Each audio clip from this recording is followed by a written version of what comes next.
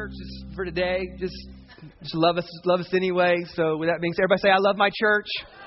I love my church. This is a one-shot kind of a year Sunday that we take just to kind of to talk about, to celebrate, to recognize, and then to recruit and kind of inspire every one of us that there's a part that we play inside of a church and inside of a community of believers. And so this today is called I Love My Church. And so if you have your Bible, go to John chapter 13 with me. I want to share with you what I believe is the gold standard of why it is that we believe in serving and why we believe it is that giving of our time is of incredible importance. So, I was thinking through as we got through this last series called 24, we were talking about the concept of time and how we become better stewards of our time and how we make the most of our time. And so, I started thinking about what Jesus does in John chapter 13. And what you need to know is what we're going to read today actually is something that he did in his final hours. That just hours from this point in Scripture, he's going to be arrested.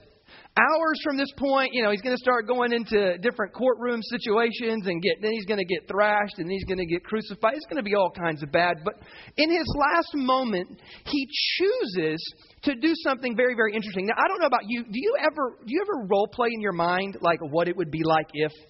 We all do that, right? I'm not weird. I'm not the only one, am I? You ever role play like what? If you ever role played the thought of, what if I only had 1 year to live? What would I do? What would I want to go take on? Or what would I want to go experience? What if you had less? What if you had 1 month to live? In Jesus' case, what if you only had 1 day to live? What would you do? We kind of call this the bucket list, don't we? Does anybody have a bucket list? Yeah, you got a bucket list. You got a list of things that you say, before I kick that bucket. That's a funny American idiom. I don't know where we get that from. Like this, you die. I don't know where that comes from. But before we kick the bucket, we got a list in that bucket that we want to have accomplished or experienced before it is that we kick said bucket. And so anyway, this is kind of that notion of what if I only had 1 year to live, 1 month to live, 1 day to live. 1 day would be rough, wouldn't it? That bucket list would be small. And so Jesus, in his final moments, does something really strange, because you and I have cool things on our bucket list, don't we? Like you had a bucket list, right? It's some cool stuff, right? Like you want to go to Madagascar, or you want to go to Jerusalem, or you want to go skydiving, or you probably got some cool stuff. You probably got some personal things. Obviously, like if you only had a short time to live, you'd be thinking about family, and you'd be thinking about your spouse or your kids, and you'd be thinking about tying up loose ends and making sure people are taken care of. Maybe you go rob a few banks to make sure your family had enough money. Don't do that. Anyway, you have all these things maybe, but Jesus, he's different. He's not like us. He sets the standard in a different way. And what Jesus chooses to go do is wash feet. Now, unless you're like a pedicure person, that's probably not on your bucket list, is it? Anybody got that on your bucket list? Like, what I really want to do? I just want to go wash some feet. Unless you have like a fetish thing, and we'll maybe there's counseling. I don't know. Unless you're that. Most of us don't have, I want to go wash feet on the to-do list of my, not even final month, final hours. And yet this is what we see Jesus doing in John chapter 13. Let's read along and kind of work through this story as Jesus sets the standard for why it is that we even consider the thought of, why do I give my time? Why do I give my money? Why do I give my gifts, talents, and ability? Why do I give anything at all? This is what it says. In verse number 3, the Bible says that Jesus knew that the Father had put all things under his power. Everybody say power. And that he had come from God and was going to return back to God. And so this is just kind of the tone setter of the whole thing, because what John is trying to make sure that you understand is before we read anything further, you need to know who Jesus is. That literally, God had given, everybody say all things. Isn't that what it says? All things. Everything in the entire universe had been put underneath the authority, the exousia, the power of Jesus. So before we even talk about what he does, you need to understand who he is. And he sets the standard for, in essence, what does the guy do who has all the power in the universe? What does the man do who has all the authority in the entire world? What does he do?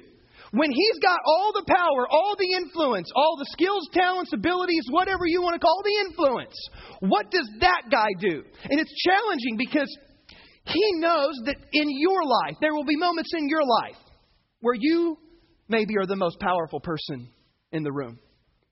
There are times in your life where you'll have all the influence at the table. There will be times, and it could be that as a dad over your home, or a single mom, or maybe you're a manager, maybe you're a business owner, maybe you just got incredible influence, maybe you're really, really gifted and talented. There will come a time in your life where you're a little, now you're not totally like this, but you're a little bit like this, in the sense that you've got something to offer. What does that person do? Who has all, because there was nobody more powerful in the room than Jesus, was there? What would that guy do? So the Bible says, so he got up from the meal. He took off his outer clothing and he wrapped a towel around his waist. Now, I find this incredibly interesting because what was going on is they were having Passover meal. Hours before he's to be arrested, they take Holy Passover, this Passover Seder. And so they're sitting there, they're eating the table, and he gets up from the table. And I want to kind of showcase this thought here is that they were sitting at a place of consumption. Does that make sense? And they were all consuming food and consuming Passover, but yet it's Jesus that gets up and then begins to, what we'll see in a second, is it begins to serve. And this is really where the challenge is for me and you, because me and you, we normally like to sit and be served much more than we like to go and serve other people. Sunday morning works like this for many of us. We love the idea of coming and sitting and partaking and sitting and consuming. But what Jesus is showing here is that there's a time to receive, but you ought to get up and go do something after. Let me put it like this. Whatever it is that you receive on Sunday ought to be worked out on Monday. Does that make sense? That when you sit in this place, the idea is not to receive for the sake of just getting loaded up. The reason why you receive is not just for the purpose of feeling full and satisfied. It is to give you something to equip you and give you the energy and the know-how to go do something else on Monday, Tuesday, and Wednesday. So he gets up from this place of consumption. He takes off what's called the outer garment. This is kind of like the rabbi's cloak. They had these prayer shawls. And he takes off really what was his kind of symbol of authority. It was the rabbi's. He took that off. And the Bible says he grabs a towel. And the next verse says that he pours water into a basin and began to wash his disciples' feet, drying them with the towel that was wrapped around. Now, here's what you need to know, too, is that this is normal to them because they didn't have cars and they walked everywhere they went. They did not have closed-toed shoes. They were sporting Birkenstocks day and night. And so they had open-toed shoes, and when you walked on non-paved roads, what would your feet get like? And, ladies, they did not have, a place in every shopping center to where you could go get your nails done. Okay? So they didn't have mani-pedis back then the way that you and I do now. And so they had funky feet. You ever seen somebody that just had you felt bad for them? You're like, them some gangly Freddy Krueger looking toes. You wanted to buy them a pedicure just to bless them. Well, that was what most people had in life, because that's what happens when you walk barefooted or you walk with open-toed shoes on dusty roads for your entire life. Now, this was normal in their culture that if there was a place where there were servants, that a servant, and it was always low man on the totem pole that got stuck with his job because nobody was clamoring for this one. And so there was normally in a house of servants, there was a person who, when you had guests over for a meal, you would wash your feet. It was just kind of a customary thing. Now, what we see is this. Nobody did this for them, did they? Nobody. And none of the disciples did this either. Did you notice that? Like, clearly, no one had said, hey, you know what? Let's wash our feet. Let's not be funky toes for dinner. Let's wash. Nobody did it. There was no servant, and none of the disciples ever offered or volunteered or took it upon themselves to do it. And so after the meal, Jesus, on his bucket list, says, there's something incredibly important that I've got to do for you. This gets mind-blowing here. Verse 6 says this. So Peter always talks a lot, always got something to say. He's that guy. Says, Lord, you're going to wash my feet? And basically, and I won't read all of it, but he's giving Jesus nuh-uh, you ain't washing my feet. And Jesus goes on to say, if you don't let me wash your feet, you don't got nothing to do with me. So Jesus says, you do not realize what I'm doing now, but later you will understand. This is just weird. You need to try to get your mind wrapped around this big idea. God came to earth to serve you. And it makes no sense at all. Because he doesn't have to. He's so holy, he shouldn't. That's what Peter had a problem with. Jesus, there's no reason why you should stoop down to wash my feet. I'm not worthy enough. And it's this humbly. I mean, it's got to break you down a little bit, the notion of, I'm not good enough or worthy enough for anybody to really wash my dirty feet. But for the Son of God to do it, and Peter has a kickback. And you need to understand and recognize that God and Jesus has come to serve you. For you. Because you don't know it yet, but you need it. Anybody ever seen The Twilight Zone before? Yeah, you can date yourself. Old school. All right, so I'm watching The Twilight Zone. Don't ask me why. Twilight Zone. 1962 episode, and the episode is called To Serve Man. It's this trippy episode. The episode, you have now just entered the Twilight. Y'all with me? We were just talking about this the other day. When I was talking about like when you go to like Tower of Terror at Disneyland, they have the you've now just whatever. So the way the episode works is that humanity is kind of post Cold War, or that's the way they're kind of setting it up.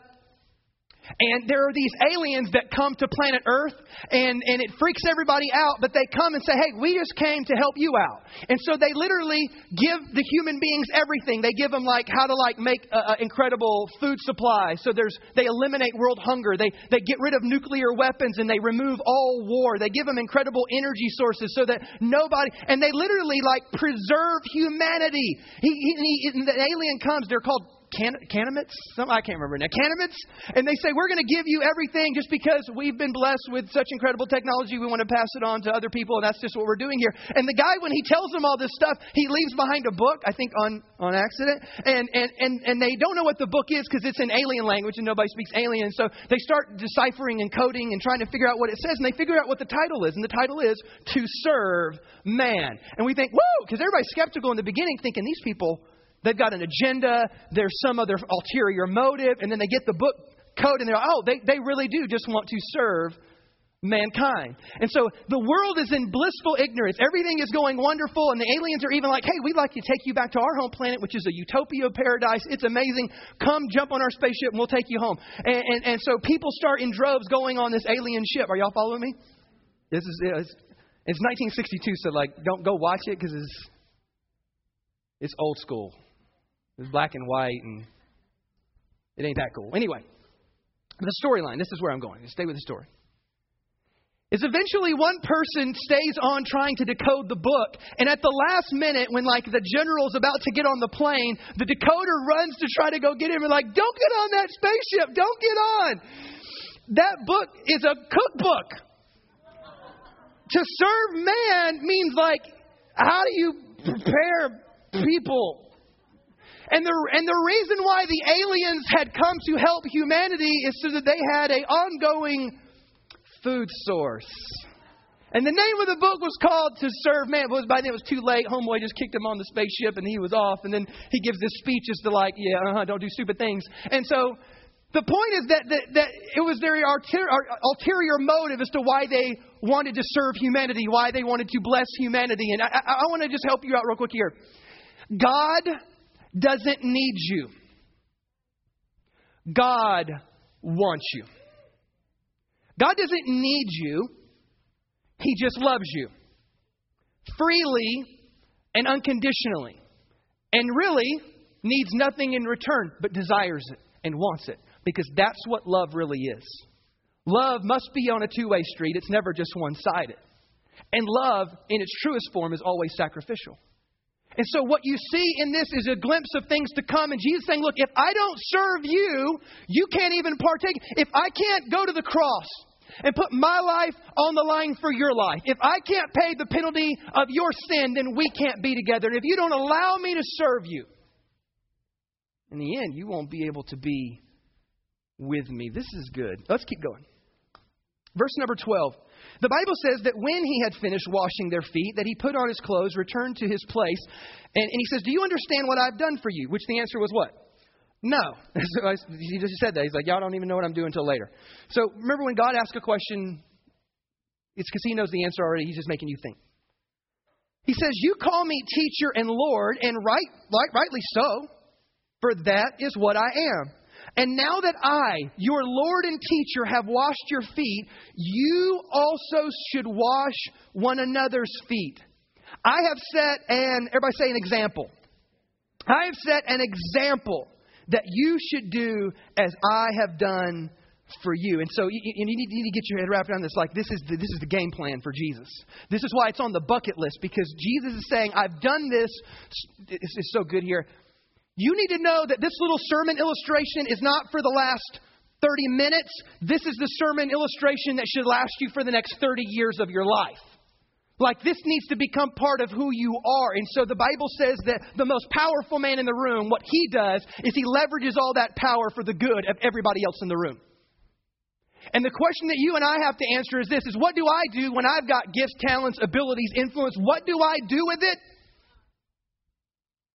Well, Jesus told you what to do. You leverage it for the sake of everybody else in the room. That's the example that you follow. And so this is his. Remember the other week we talked about priority determines capacity? So Jesus takes this moment of serving and he says, this has got to be the highest priority. This is my biggest deal. This is my last illustrative sermon here. This is going to be it. And here's why. Think about what they accomplished because of this right here. Listen, in one generation, they won the Roman Empire. In one generation, they had gotten the gospel to every known place on planet Earth. And do you know why? Because they were determined to outlove everybody, to outgive everybody, and to outserve everybody else. Because that's the gospel. Are you seeing it? This is the way of Jesus. And this is what ought to be the way of the people who follow Jesus. We leverage whatever it is that we have for the sake of everybody else in the room. And please get this, because the world is full of evil people. Jesus, when he stooped down to wash his disciples' feet, already knew who Judas was and what he had done, and yet still decided to wash his feet. Could you handle that? Could you wash the feet of the guy who trades you in for 30 coins of silver? And yet Jesus said, this is the way. Because priority determines capacity. You want to see if we can win the world? You want to see what we can get done in one generation? This is the priority, is that we leverage everything we have for the other people in the room. Let's keep going. Jesus says something brilliant here. He said, I set you this example, and truly I tell you, no servant is greater than his master. How many of you would agree with that? No servant is greater than his master? Y'all think this is a trick question? It's not a trick question? Is the servant greater than the master? Everybody say no? Okay, good. So we're all clear on that. Sometimes I ask questions. You're like, he's going to get us. He's always got that little thing he does. And so the answer is no. Nor is a messenger greater than the one who sent him. This is what Jesus is in essence saying. And this is so brilliant. What he's saying is this. He goes, all right, who's the most powerful person in the room? Jesus is, right? So he's the master, and all the disciples would be the what? The servants. And he was saying, are y'all better than me? Sometimes y'all act like that.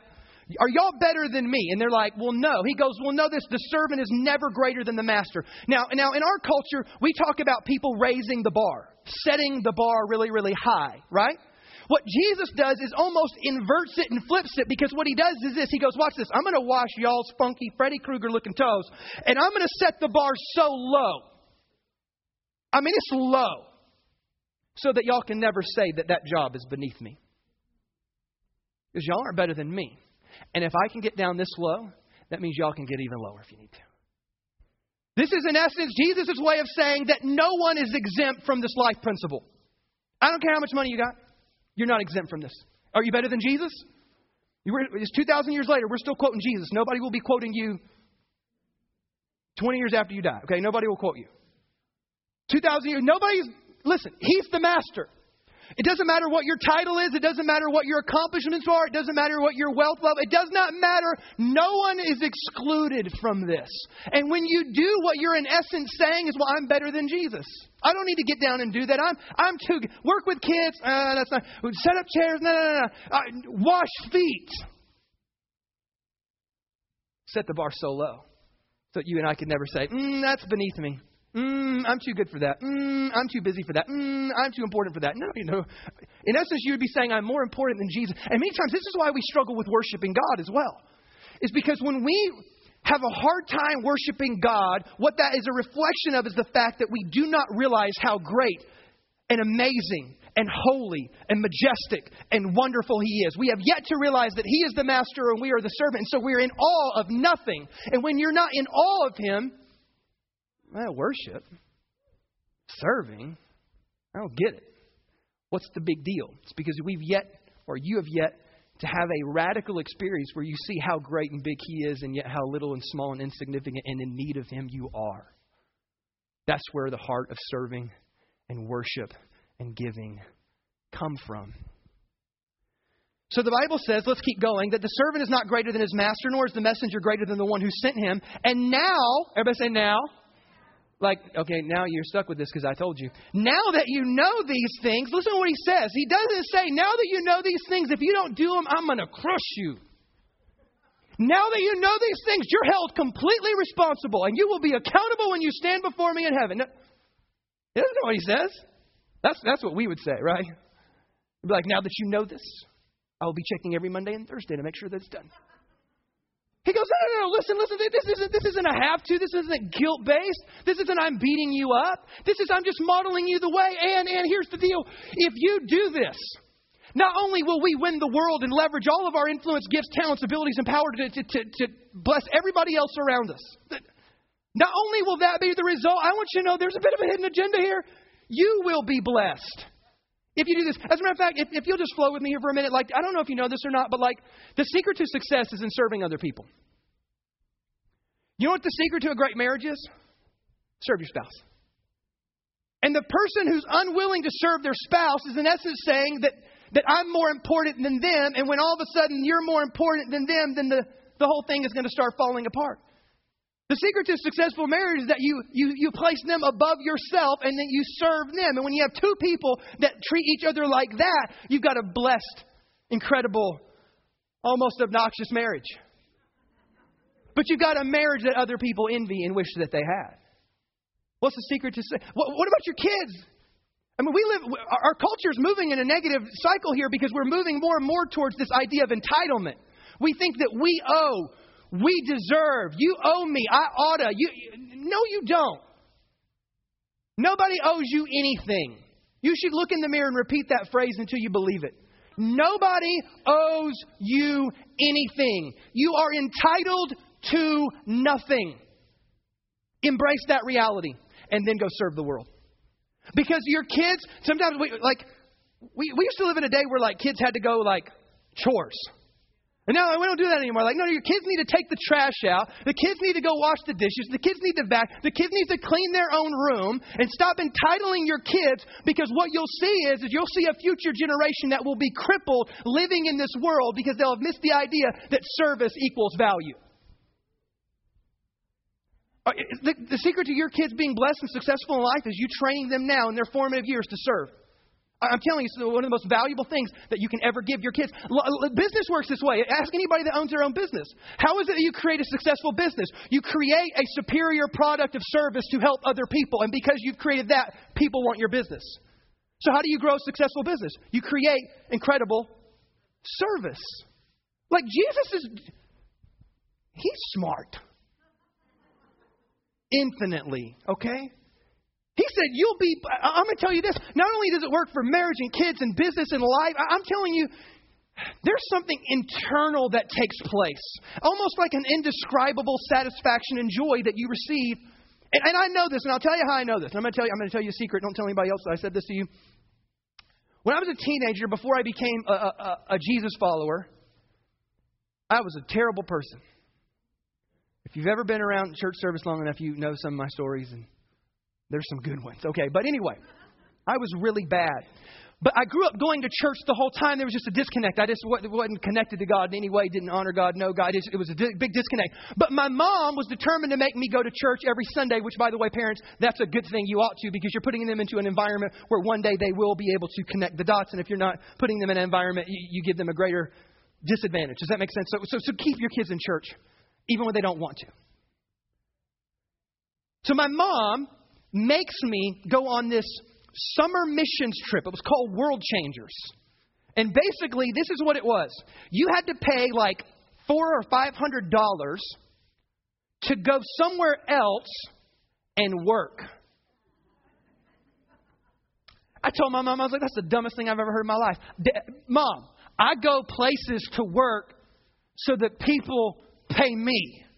That's how this works. I don't pay money to go work. That's dumb.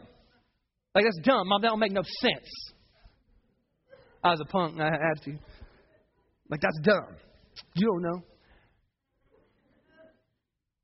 So I go on this trip, begrudgingly. I was made to.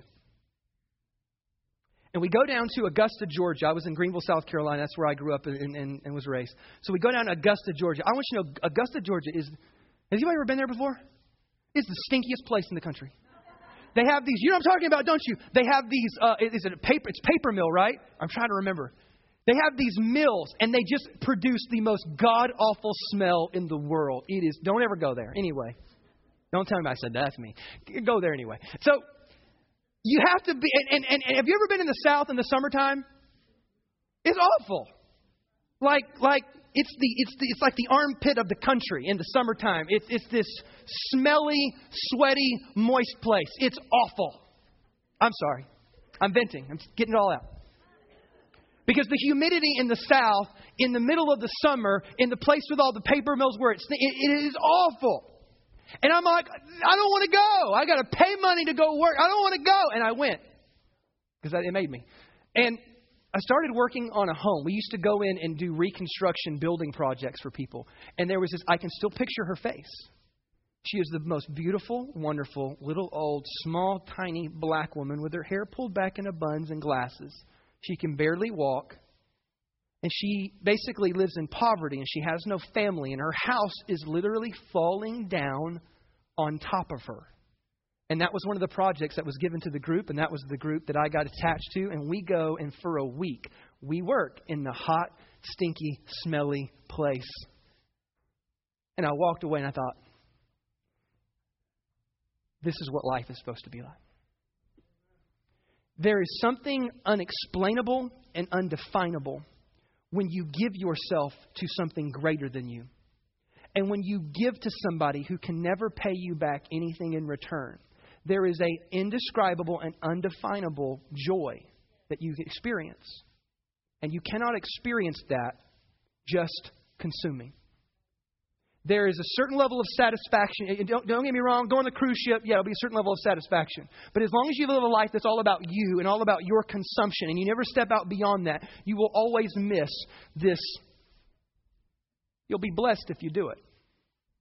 Something unique, significant will happen in your heart. You will be changed. I'm telling you, I wasn't even a Jesus follower, and I experienced it. I'm telling you, you can be here today, and you don't even believe in God, and you think all the Bible's to you. Listen, just do it anyway. I promise. There are people out there that already do this. There are humanitarian causes led by people who don't even believe in God, and yet they still do it. And you know why? Because Jesus said, this don't work just if you believe in me. I'm just telling you, you'll be blessed if you do it. There are people that are parents or business people. They don't believe in God. They do this. And they're blessed because they did. It wasn't a principle that was locked in for only Jesus followers. He goes, this is a universal principle that service is how you create value. Service is how you create joy in your own life. You'll be blessed if you do it. Here's the question I have if we were just to take a moment to dream. What would a church look like? If every part and every member of a community began to leverage their gifts, strengths, abilities, time, energy, money, whatever it is, their influence. What if a community, what if a church truly leveraged it all? What if everybody did this? Can you imagine? The first generation believers did it. And then they were an unstoppable force in the planet. I mean, it was just crazy what they were able to do and what they were able to accomplish. And what I'm telling you is, as a church, New Beginnings, you know what we have to do? We have to follow the example of Jesus. We need to take everything that God's ever given us and leverage it for the other person in the room. And in doing so, we will be blessed. Now that we know, we'll be blessed if we do so. I want you to watch this video. There's a few more people that wanted to share their take and love and why they serve and why they do what they do. Check out this video. My name is Todd, and I love you. I love my church. Hey, this is a day. We take this day once a year just to say thank you. If you volunteer in any capacity here, or whether, most of our volunteers usually volunteer once a month. Some of them are diehards and they just want to be here every week. And so I just want to say thank you from the bottom of my heart. Thank you. We do not exist without you. We can do nothing. We can accomplish nothing without you. It is all built on you and your great service. So right now, ushers, if you could, I'd love for you to do this. We have these volunteer cards, and I want you just to hand them out to everybody. Just hand them out in stacks. Like don't even. It's not about a hand. Just hand them to everybody. Hand them out in bulks. Trust me, paper's cheaper than time. And so just pass them out in stacks and bulks. If you are a volunteer, it doesn't matter. We're going to just get them out to everybody. Here's what I want you to do. I want you as a person just to prayerfully consider, God, what time can I give or do I have? What abilities or strengths do I have? What influence do I have? And for some of you, here's what I want you to know. Some of you are in a position where you should not serve. I mean, there's the occasional person I get that their life is falling down around them. They're barely hanging on. I want you to come and just receive. I really, really do. But for most of us, that's not the case. For most of us, we have this time that God has given us, this energy, this ability that God has given us, this influence that God has given us. And I want you to take that card. And if just based on today's message, you already know. If you said, Todd, this is a no-brainer. You made it clear. Jesus said, this is the example. Therefore, go do it. I'm in. Then fill out the card today. If you want to think about it and take it home, and then that's fine too. But here's what we want to do is we want you to know that we have an incredible team of volunteers, but we're always looking for more. The more people that carry the load, the lighter the load. And we want you to get involved. We want you to add value. We want you to share your gifts and times and talent. We need you as a community. We need each other. Jesus said you'll be blessed if you do so. I'm telling you, you can take this principle to your marriage, to your kids, to your business, to your I'm telling you, but inside of our church. This is really what I'm going to put this on the screen for you. The expression of the Christian life is service to God through service to others. That's it. If you want to know, what is the Christian life supposed to look like? It's this right here. Service to God through service to others. That's what we believe. That's what we believe that Jesus did in His final hours. Say, you know what? Last illustrative sermon. It's going to take 30 minutes, but I want you to live it out for the next 30 plus years. I want you to watch what I do. I want you to know that I'm setting the bar down so low so that we can all get underneath it as far as we can and humble ourselves to the reality that God has served us. And in return, He has asked us to serve one another. That's a pretty good deal. And here's the other part. You'll be blessed if you do it. You'll be blessed. And I believe that. And I pray for our volunteers. I believe that there's a blessing. I think that there's a favor factor. I think there's something that God does for those who give of their time, of their ability, of their finances, of whatever it is. You take that. You pray about that. You consider that. But here's what we'd love for you to do. We'd love for you to get involved. Summertime is the time of the year where we take all of our kind of new recruits and really it's just a training period. We'll give you 1 or 2 weeks just to train in a shadow to learn some of the different things and places wherever you would like to get plugged in at. I'm telling you this, if there is any thought, any slight hint of notion that you would like to work with kids, please. Our children's ministry is one of the places that typically people shy away from. And I'm not sure why. Maybe your kids are crazy. I don't know. So if you have the slightest thought of working with our children, I'm telling you what, working with kids may be the most beneficial thing. Because what you do is you get to sow into the life of a little one. The Bible even... I don't have time to get into this. The Bible says that Jesus talks about children and being able to bless children and help children know Him and finding the greatest reward and value. And I'm just telling you, if you have any notion to work with kids, let's work with kids. Get in here. It's once a month at most. I mean, let's serve. Let's leverage what God has given us for the sake of everybody else in the room. Can somebody get a good amen out there? Amen. I'm so glad that you're here this morning. I pray that you were encouraged, inspired, challenged, whatever it is. And I pray that you would really, really consider getting involved on a deeper level here at New Beginnings Church. If you could, bow your heads, close your eyes. Let me pray for you as we close and dismiss today. God, I thank you for these wonderful people.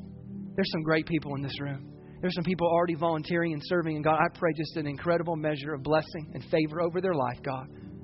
Whatever it is they're going through or maybe struggling with, I pray that you show up in an incredible way. God, for those of out there who realize today, hey, I need to get involved. I need to do something more than what I'm doing now. Then God, I pray that you give them the courage, the nudge, the push to go ahead and step out, to fill out a card, to make the offer, to say, God, whatever you want to do in me, God, I'm open.